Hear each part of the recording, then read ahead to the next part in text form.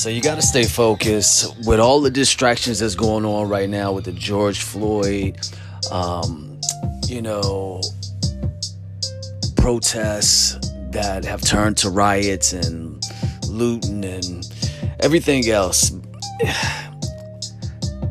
COVID-19 pandemic. 2020 is starting to look like a wash. But when something is a wash, that does mean that you get a chance to get clean. So as you get all this dirty, funky 2020 off you, finish 2020 strong and get ready for 2021. And don't let these things distract you from handling your business. All right, that's all I got.